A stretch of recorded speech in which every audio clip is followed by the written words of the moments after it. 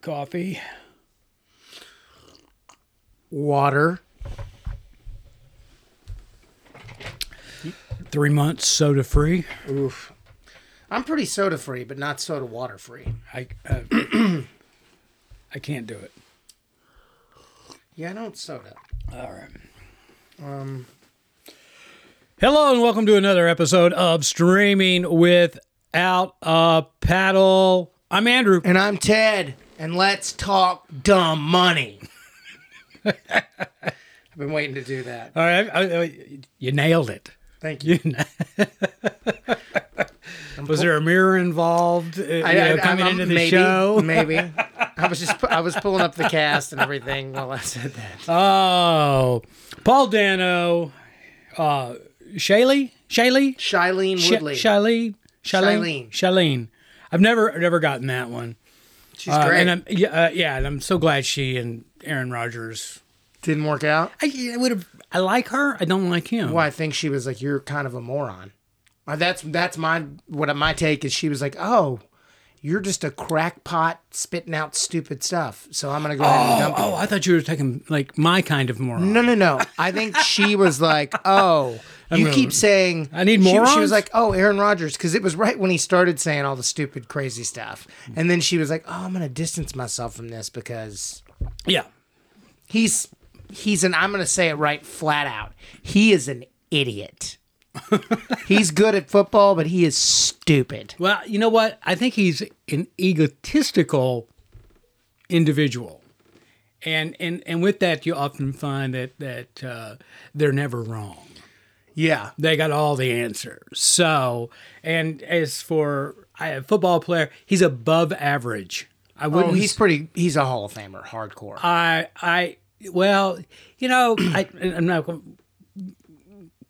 I think I'm a PR guy. Show me the numbers. Okay. I mean, Lovejoy, who just took his place at the quarterback of the Green Bay Packers, he had a better rookie season, full rookie season. I mean, he's like a fourth year, but his actual play. It was his. Yeah, right. Well, just like Aaron Rodgers. Rodgers would back up to Brett Favre for, 4 years before he got on the field. Yeah. On the gridiron. And but Joy's Love is his name. Lovejoy. That's from the Love same. and Joy. Yeah. Anyway, Love, his full season rookie stats were better than Aaron Rodgers' full season rookie stats. Yeah, he was good. He went to the playoffs. Very good. But being a PR guy and understanding PR. You got to get out in front and build your presence up. Make yourself look important. And Aaron Rodgers did that. I mean, he did do that, So, and I don't mean any disrespect here, staying in the realm of football. Travis Kelce. Yeah. He's a good tight end. He's a great Hall of Fame tight end. See, and that's where I'm going with you here. I don't think he's the best tight end. I mean, he's above average. He's a good tight end, but he is in the middle of this tremendous PR, brand recognition, brand building campaign that he's got because of what's going on right now. Yeah. And so because of that, we have a tendency to think, oh, they're good. They're really good. They're great. Because of that, when in the fact you look at statistics, and that's what tells the story, and I don't know Kelce's statistics, but I don't think he's a great tight end. There are great tight ends out there that just don't get the publicity. Trying to think and see, this is it. Baltimore Ravens quarterback. Lamar Jackson. Statistically, he's probably the best NFL quarterback in the NFL last season. Yeah. Okay. But people won't say that. They'll say, oh, yeah, he's really good. No, he's the best. Statistically, he's the best. And the reason for it is because he's so low key. He doesn't have that big PR machine that Peyton and Eli and Aaron have because they're always out there. Pat McCaffrey got his podcast, right? Oh, yeah. Yeah, right. Who was Pat? A kicker. Yeah, well, yeah, he started out as a tight end, I think, too. Did he? And then he moved over to kicker and Punter. Yeah, punter. and then he's a professional wrestler. But you see, everybody knows him now, but they didn't know him back then. I would say... And they think he's great now. Right, I would say that both Travis Kelce and Aaron Rodgers are in the Hall of Fame, statistically. Statistically, Aaron Rodgers, you know Gronk. Gronk had a way better PR machine. Gronk was better. Is better. He's not though by stats. Okay, if you look him up. Then thank you, PR machine. Right, that's what it is. People think it was. I would bet money without looking at it. Laporta, that plays for Detroit, had a better season this year than Travis Kelce, but Travis Kelce still had 900 yards receiving. But he's at the end of his career. He's got a year or two left, and then he'll retire. And, he's been in the league 10 years. He's got a good IRA. He's got a heck of one, yeah. I mean, he's Taylor Swift IRA. Yeah, he was like, hey. That's his individual retirement account. Yeah, I mean, I don't know what he's going to still play for. One more year? What's the point? Finish your contract? Walk? Yeah, I don't know what his contract is. Go walk. I mean, I want to be able to walk. I don't want to be like Junior Seau, who ends up getting CTE and killing himself. Anyway, off football. Sorry. Yeah. No. Sidebar. Thank you for listening to Andrew and Ted Gridiron podcast.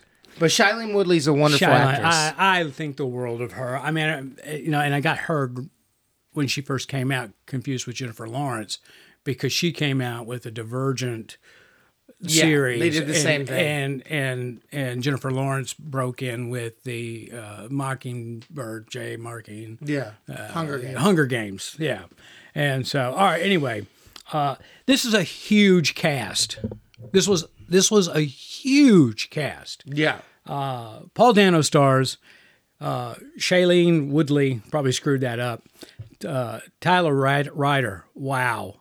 This is. I mean, she's been busy the last year or two, according to IMDb, but she's relatively new on the scene. She comes to us from Broadway. Oh, she's theatrical. Yes. So anyway, Seth Rogen, America Ferrera, Pete Davidson, Mahala Harold. We saw her in Leave the World Behind. She was great in that. It was interesting watching her in this, and I immediately recognized her. And that was the fact that her characters are two different characters in those roles, and she was able to diversify, I guess you could say, as an actress. She did really great in that. Vincent, you're gonna have to help me on D'Onofrio. Yeah, come on, man. He's been around for. I know he's great. I just can't say his name. He's been around forever. Thanks, I appreciate that. He's in everything. He was in that terrible Kevin Hart movie we reviewed. I know, yeah. And Nick Offerman, you gotta love Nick Offerman. Great. He's the best. So, and Anthony Ramos he was great in this movie. Well, who was Anthony Ramos? He was the guy who worked at GameStop. Oh, he was great. He was great. I mean, he was really, really good. He was really great. His ending was wonderful. Yeah. I think I'm going to keep working here. Yeah. Yeah.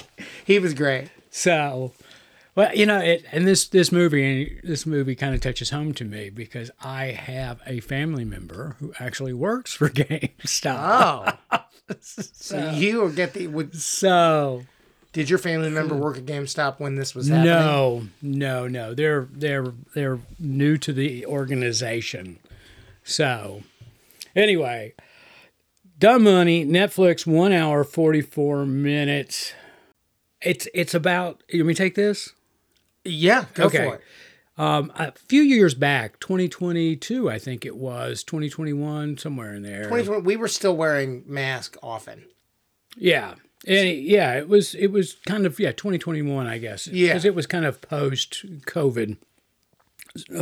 Like right when understanding. The vaccine I don't want to call that. Right? Yeah, speaking of Aaron Rodgers. Yeah, it was right when the vaccine started happening, where you could get. Well, anyway, an individual, played by Paul Dano. He's a day trader.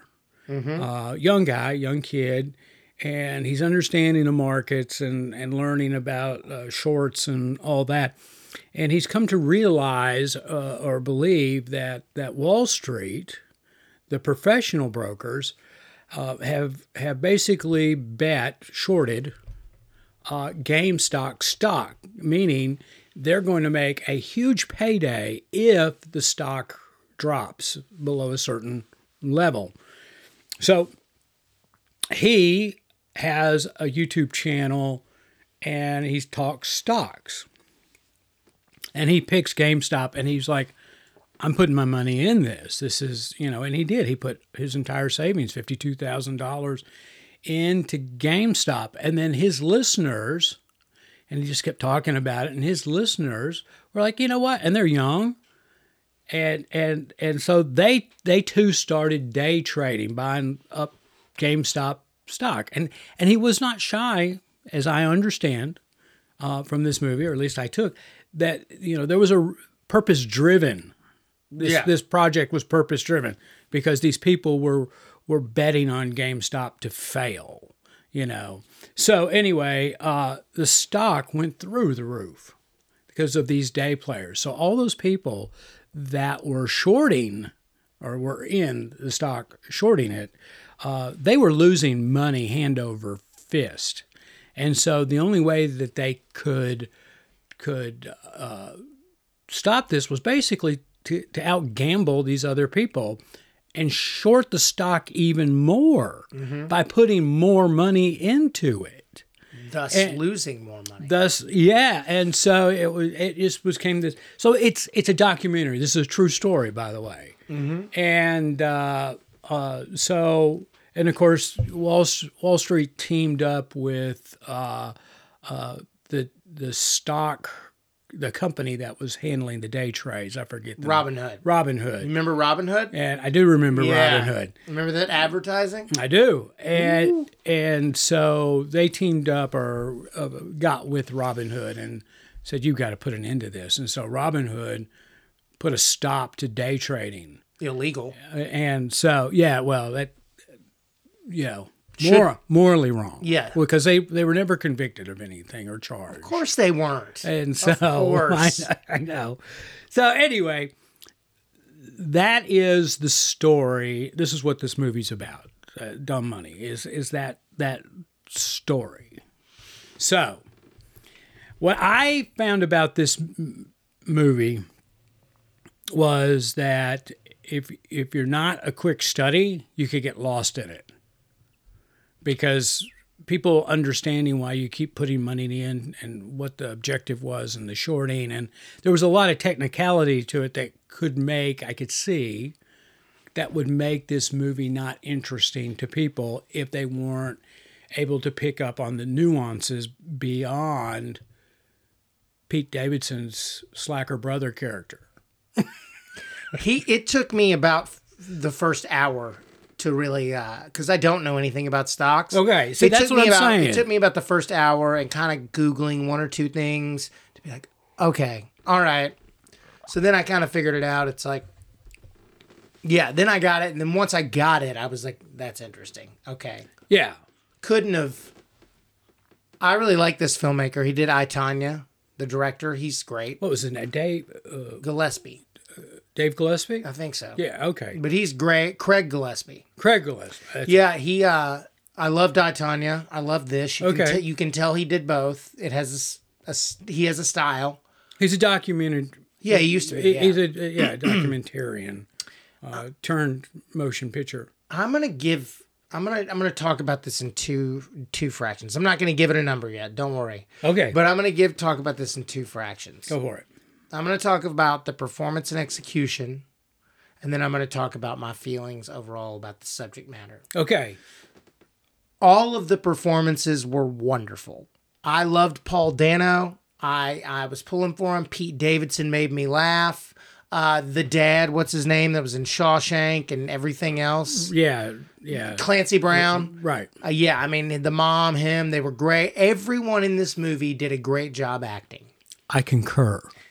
I really enjoyed the direction, and I really enjoyed the writing, and I found something that I don't find interesting, the stock market. Very interesting. While I was basically the college girls at the party figuring it out as it was going along, I still really enjoyed it once I figured it out. I concur. That all being said, you should all watch this movie. I found it very entertaining, and if someone that doesn't know anything about money, minus I have a retirement account that gains a couple $1,000s every 6 months. If that's all I know, or every year, whatever it does, that's all I know about money.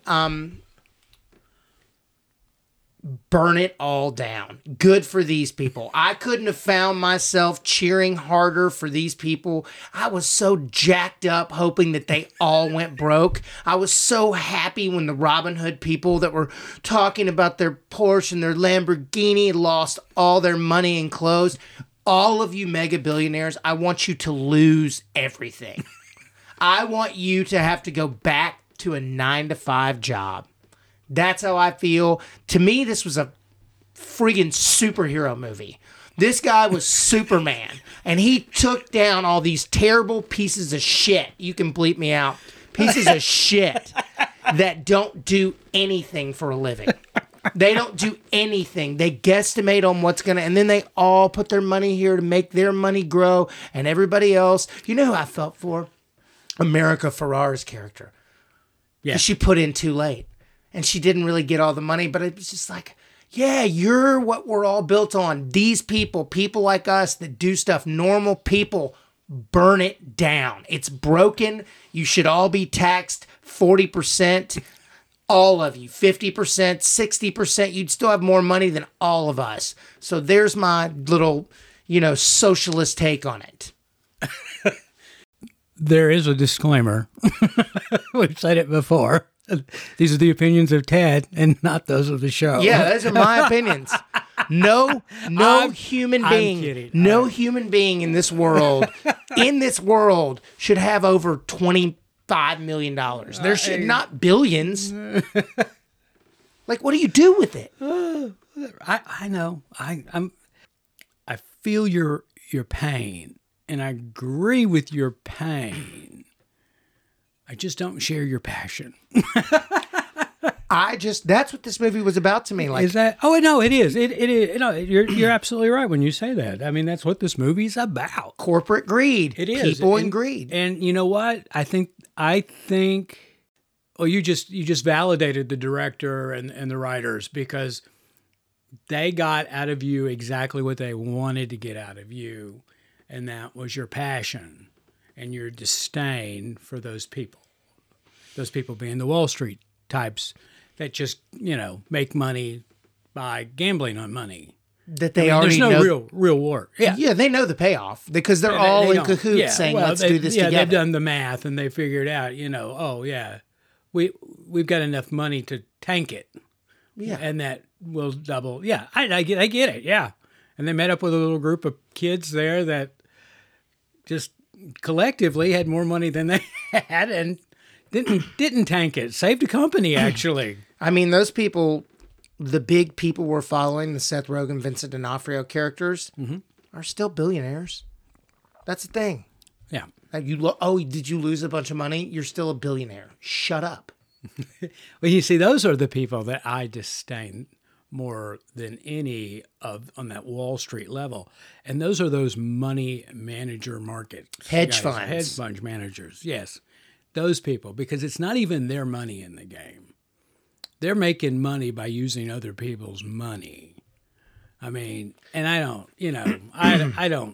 I don't subscribe to that. All right, we're getting a little off topic. I didn't mean to get too socio-economic and political. Yeah, and I don't know enough about it to really voice an opinion or share knowledge when it comes to the stock market. I just don't. I don't have it. I don't really do it. I mean, I've been involved with stocks and done a little day trading, but I'm not a big Wall Street. Oh yeah, the derivative and the shorting, and then we can backwash it and then flood it through, and I'm like, no, I don't know any of that crap. I don't either, and I should reference that I was speaking heatedly, but of course, if you are out there working and you own a huge company and whatever else, as long as you take care of your employees, not everyone should make $1 million for every single job or whatever. You should just take care of people, and these hedge fund people are the worst people.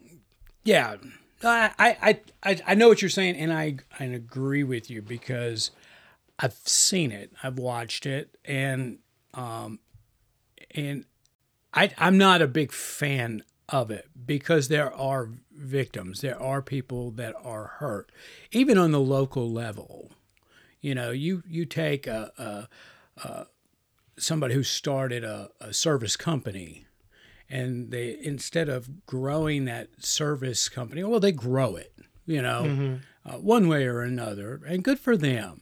But then they get greedy, and that's all it is. And then they start coming in and gobbling up everybody else.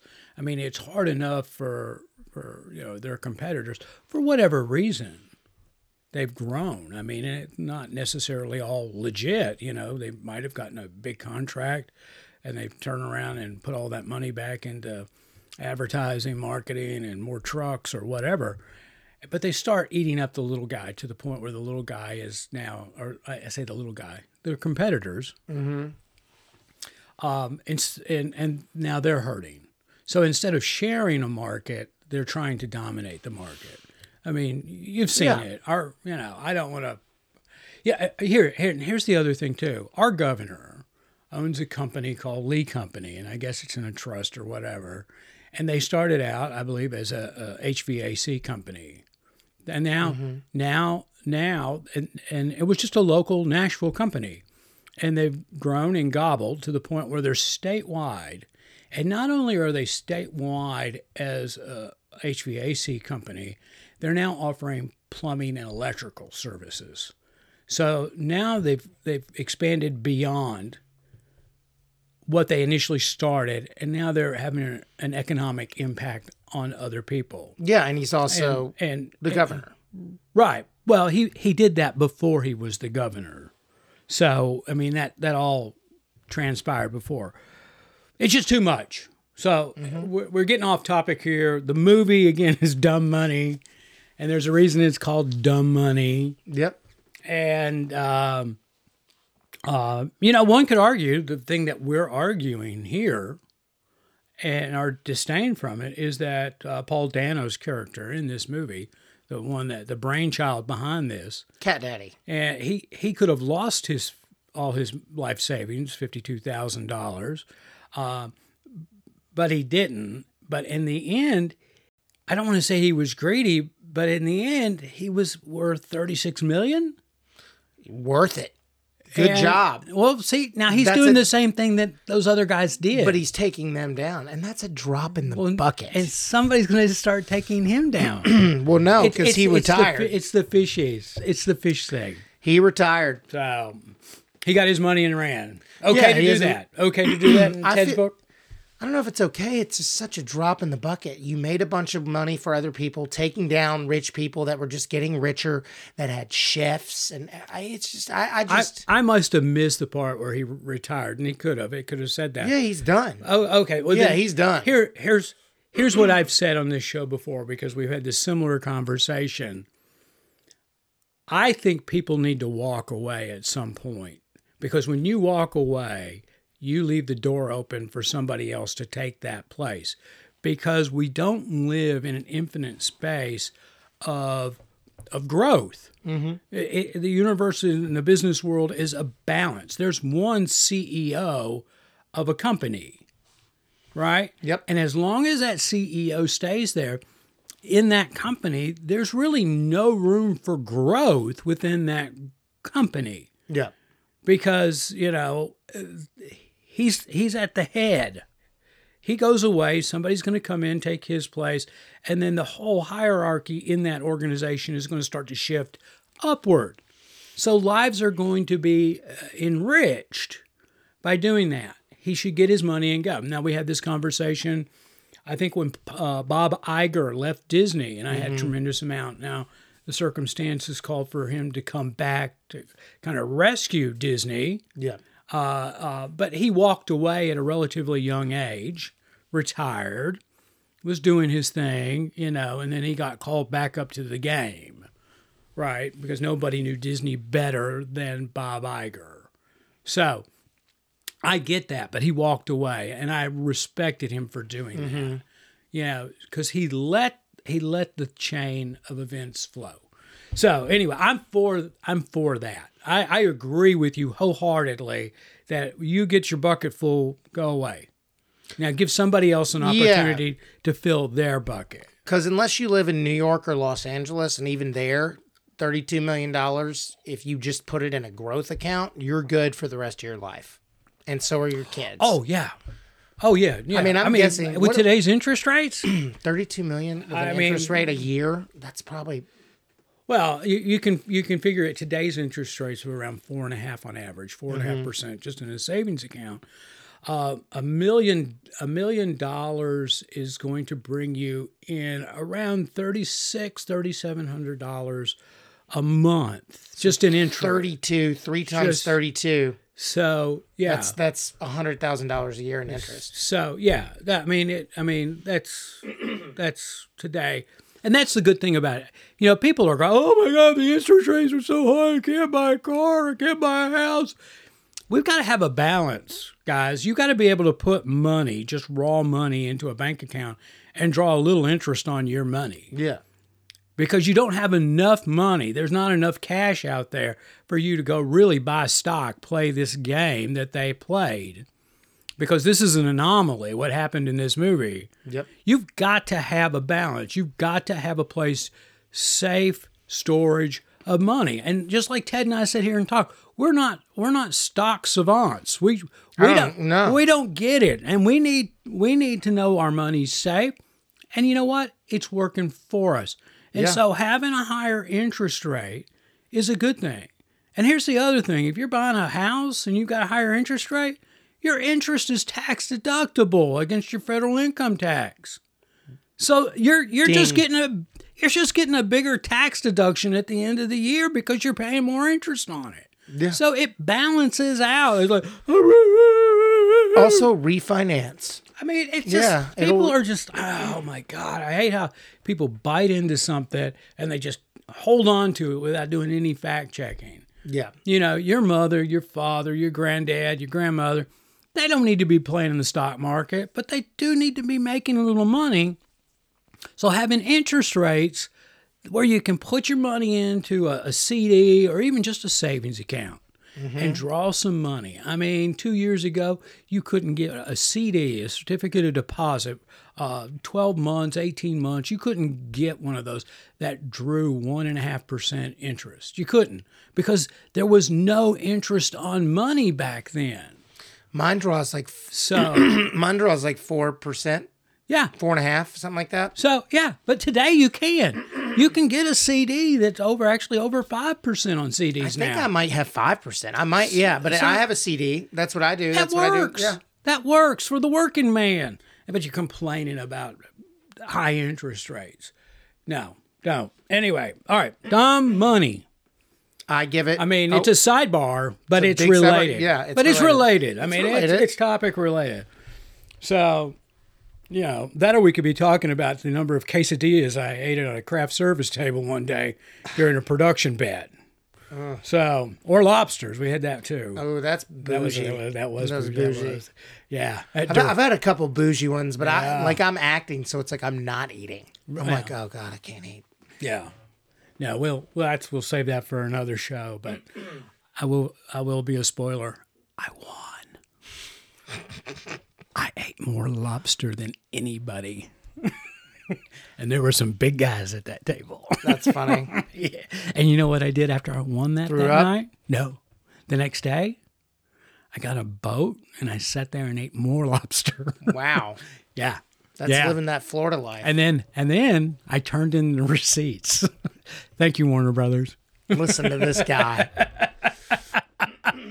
This guy. All right.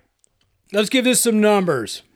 Ted, you want to go first? Sure. I think it's just a movie. I don't really think we need to give it a genre score on this just one. A movie. Yeah, just general entertainment. I really give it like an 88. I really enjoyed it. Okay. Is that low? No. I enjoyed it. Okay, now it's a high B. It was made well. It was acted well. If you can make someone that doesn't understand anything understand it by 45 minutes in, then you win. Yeah, well, I mean, you didn't. I mean, again, I think as I said before, I think this movie has the potential of losing a lot of people if they didn't grasp the concept of what was being done. You grasped it because you took the extra steps of Googling. So, but having said that, on a personal level, I'm giving this movie a 76, 7.6. That's it. It wasn't anything special. It was entertaining. I liked it. It's a C. I'm going to adjust. I'm going to say, okay. 85. That's as low. That's not a B plus. It's a B. I enjoyed it. I've given it 7.6. I enjoyed it too. It was a good movie. And you know what made it enjoyable for me was the acting in it, the performances.